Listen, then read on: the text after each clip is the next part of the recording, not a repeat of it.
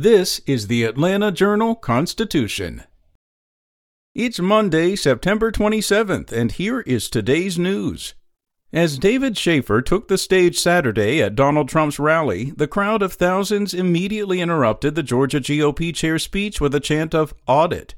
While Trump used the rally to promote broad, baseless lies about widespread election fraud in Georgia, many of the loyalists were fixated on calls for an audit of Joe Biden's narrow victory to prove their allegiance to the former president.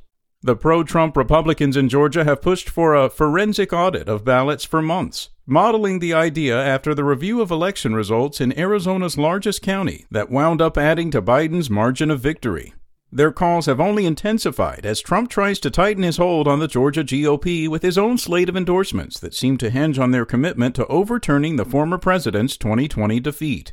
The state's election has already withstood audits and investigations, including one audit that recounted ballots by hand and another of absentee ballot signatures in Cobb County that failed to find a single cause of fraud. Moving on, DeKalb County's Elections Department has unveiled a new voter kiosk that will allow residents to register to vote, update their information, print important documents, and more. The touchscreen kiosk is now available at the DeKalb Elections Office. A second location is being planned and will be announced soon. The device, which costs just shy of $5,000, was purchased using a previously acquired grant from the Center for Tech and Civic Life. With a special focus on serving voters without easy internet access or printing capabilities, it provides access to information available on the state of Georgia's My Voter page and the DeKalb Elections website. The deadline to register for November's municipal elections is Monday, October 4th. Visit DeKalbVotes.com for more information.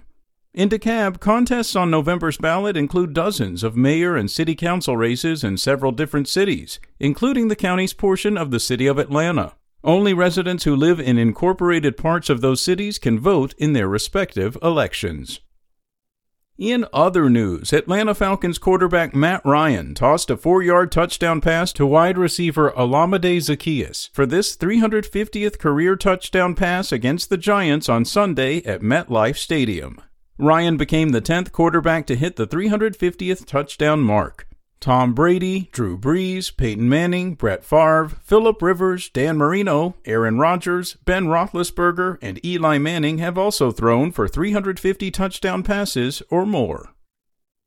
And the superintendent of the state's second-largest school district defended his mask-optional policy this week amid backlash from community members and the local Board of Public Health.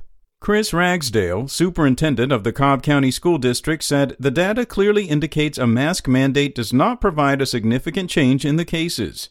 Ragsdale's comments came at a time when 14 metro Atlanta school districts, most with mask mandates, reported a sharp decline in COVID-19 cases from the last 2 weeks of August through mid-September.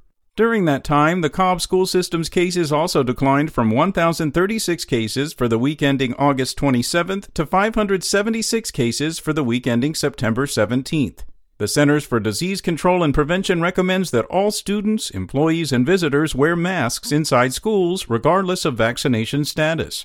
The CDC released 3 studies Friday that showed more COVID-19 cases in schools without mask policies. The mask issue has drawn parents on both sides of the debate to hold demonstrations outside of Board of Education meetings. Ragsdale has repeatedly said the district is not anti-mask, but that parents should make the decision. That's all for today. Check back each weekday morning for more from the Atlanta Journal-Constitution or go to ajc.com. Have a great day. Spoken Layer.